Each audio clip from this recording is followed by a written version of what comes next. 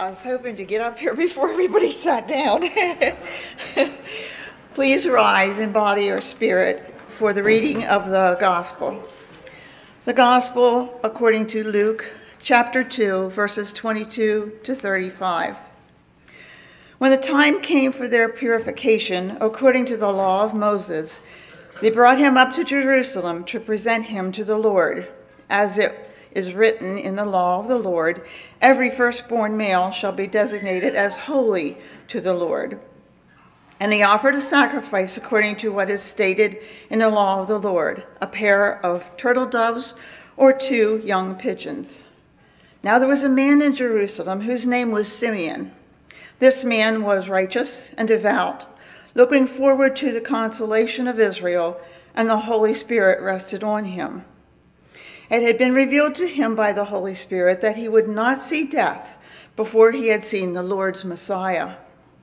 Guided by the Spirit, Simeon came into the temple, and when the parents brought in the child Jesus to do for him what was customary under the law, Simeon took him in his arms and praised God, saying, "Master, now you are dismissing your servant in peace, according to your word. For mine eyes have seen your salvation, which you have prepared in the presence of all peoples, a light for revelation to the Gentiles, and for the glory to your people Israel." And the child's father and mother were amazed at what was being said about him. Then Simeon blessed them and said to his mother Mary, "This child is destined for the falling and the rising of many in Israel, and to be a sign that will be opposed, so that the inner thoughts of many will be revealed, and a sword will pierce your own soul too."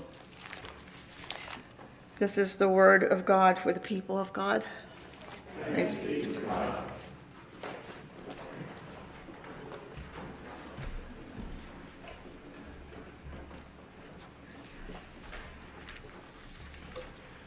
God. The kids can now go to Kids Zone with Brenda. Now let the little servants depart in peace.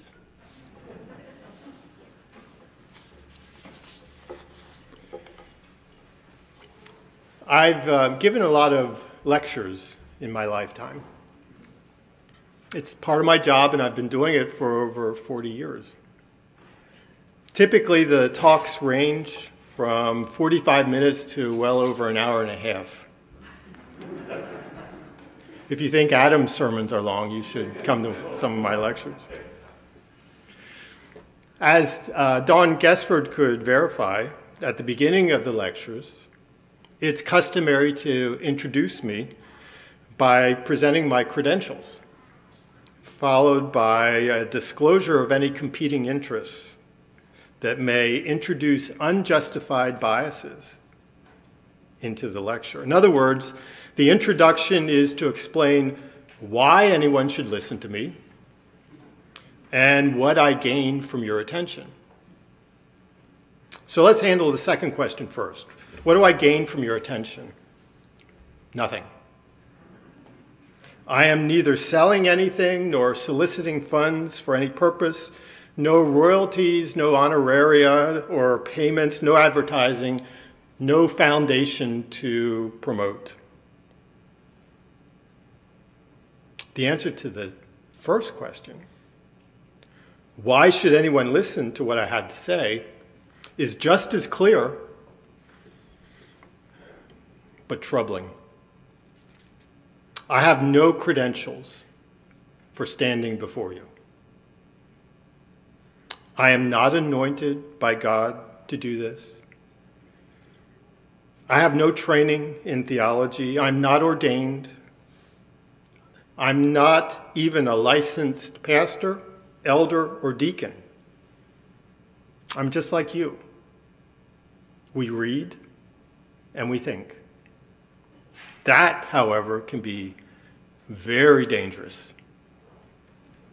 Therefore, the only proper way for me to proceed is to let the scriptures speak instead. God gave us a wonderful gift in the scriptures, for they are God's message to us about who he is, who we are, and what he has done for us, and how we are to respond. It would be a very bad idea for me to try to edit his message.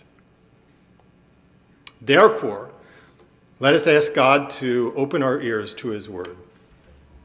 O God, our Father, we thank you for speaking to us through the Bible.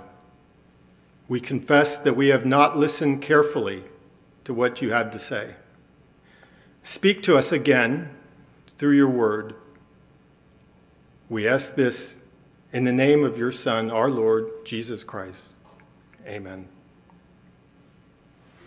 The section of God's message that I've chosen for today is the story of our Lord's presentation at the temple. It's a familiar story to many of us. Still, I don't remember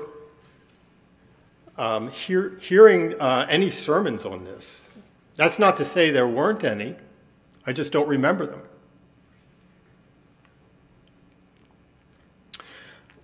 Hopefully, after today, you won't say the same thing. But I probably remember the story from Sunday school lessons I heard as a kid in Rexmont. And I think it went like this. Mary and Joseph took the newborn Jesus into the temple around the time when he was circumcised. They were broke, so they paid 2 doves for the temple services. While they were there, a geezer, maybe 67 years old, named Simeon, who hung around the temple, came up to them. Jesus was probably the 15th kid that he checked on that day. He said a few words to them, then was allowed to die. End of story. Not much to it. Well, I was wrong. By the end of today's service, I hope I will have persuaded you that I was spectacularly wrong about almost everything.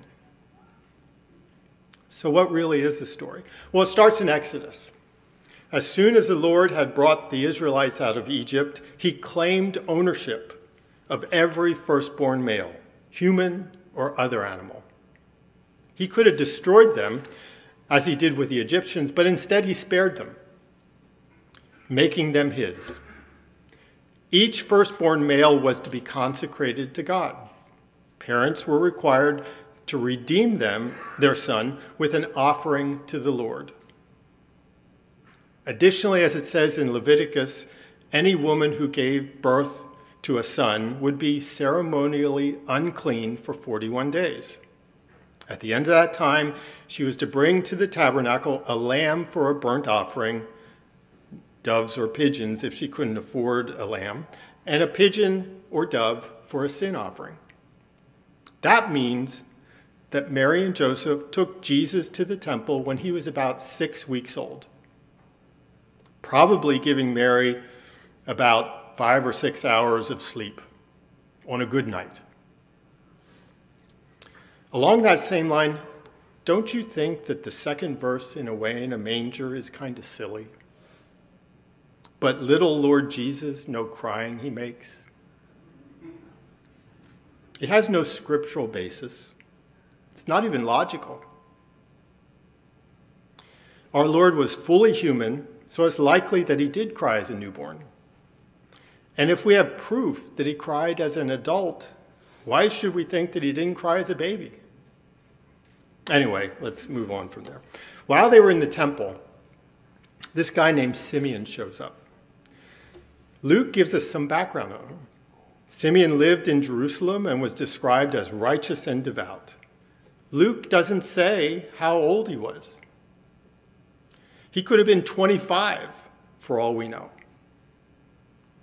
Even more importantly, the Holy Spirit was on him, and he told him that he would not die before he had seen the Messiah, the consolation of Israel revealed in Isaiah 40. Think about how that must have felt, to be told that you would see the Lord's anointed. But that raises a bunch of questions. When would he see him? And for how long? And how close would he get? Close enough to talk with him? And would he know him when he saw him? And where would he see him? In the street? In the temple? In the shuk? In the palace? As usual, the Holy Spirit answered Simeon's questions in due time. Luke writes that the Spirit moved Simeon to go into the temple courts that day, implying that he didn't go there every day. So I was wrong about that one too. It was a special day. It was the day. I wonder how he dressed. Did he wear a coat and tie? Or was he wearing jeans and a t-shirt? Somehow, some way, Simeon found Mary, Joseph, and Jesus in the temple. How did that happen? I'm assuming the Holy Spirit told him which one was Israel's consolation. What was he thinking while the Spirit remained silent on the day?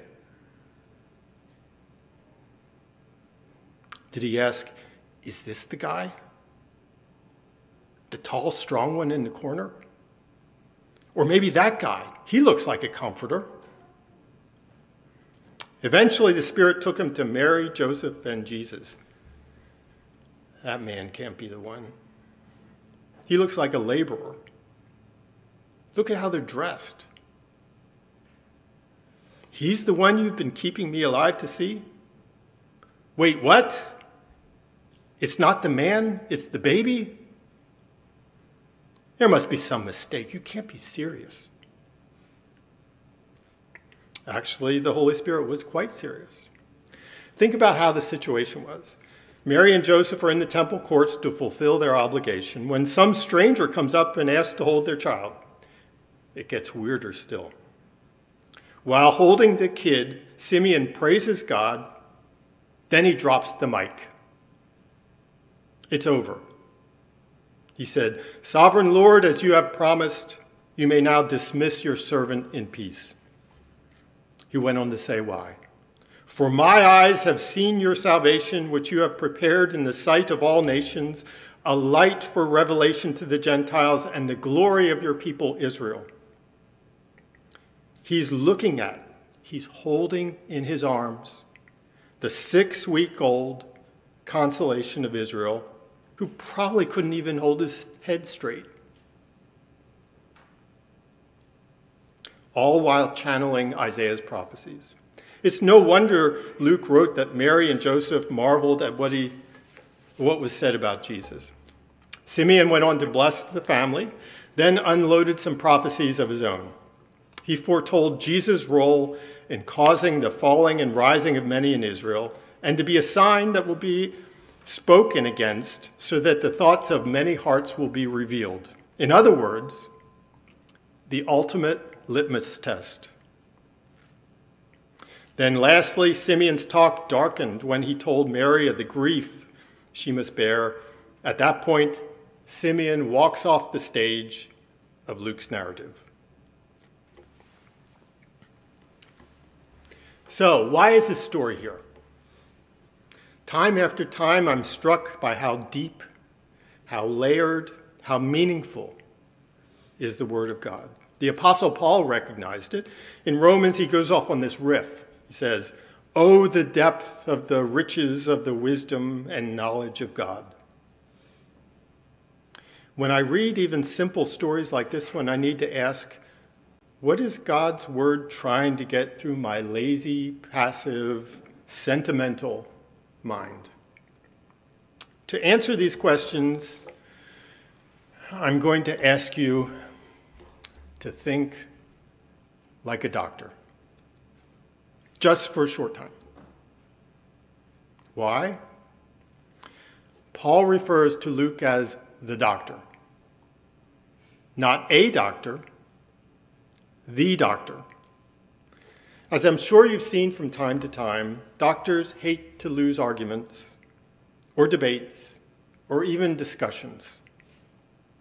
We love to center our arguments on evidence. Evidence-based medicine is one of the pillars of our profession. Always has been, even in Luke's day. But we also somewhat tiresomely expound on evidence-based finances, evidence-based auto repair, evidence-based sports, evidence-based laundry, evidence-based deer hunting, evidence-based lawn mowing. I could go on, but I think you have the idea. And if you don't believe me, just ask Joy after the service. Now, keeping that idea in mind, let's look at Luke chapter 1, verses 1 to 4. Luke introduces his paper by writing that many have attempted to write gospels based on what they were told by people who actually saw the events as they unfolded. He then goes on to reveal his doctorishness, if that's a word, by writing, "Since I myself have carefully investigated," see what I mean? Everything, it gets worse. From the beginning, even worse. I too decided to write an orderly account for you. Now let's hit the pause button here. The word orderly is an important word. What he is saying is that not only did he take the time to compile the stories, but to lay them out in a particular way. Luke is the only New Testament writer to use this Greek adjective translated as orderly. And if you look at the Septuagint, the Greek translation of the Old Testament, no one else uses that word either. So what was the order? Chronological, alphabetical, topical? To answer this question, you need to step back from Luke's gospel and look at the outline of the book. Chapters 1 to 3 provide the evidence that this Jesus of Nazareth is the Messiah. Chapters 4 to 21 detail his ministry and message, and chapters 22 to 24 are the account of his death and resurrection. Think about that first section and you'll see what I mean. Luke starts off with the special conception and birth of John the Baptist, who will figure later in declaring that Jesus is the Messiah. He follows with Gabriel telling Mary that Jesus is the Messiah. Then the angels tell the shepherds that Jesus is the Messiah. Then it's our hero Simeon's turn. He's an unimpeachable witness, if there ever was one, righteous and devout, remember?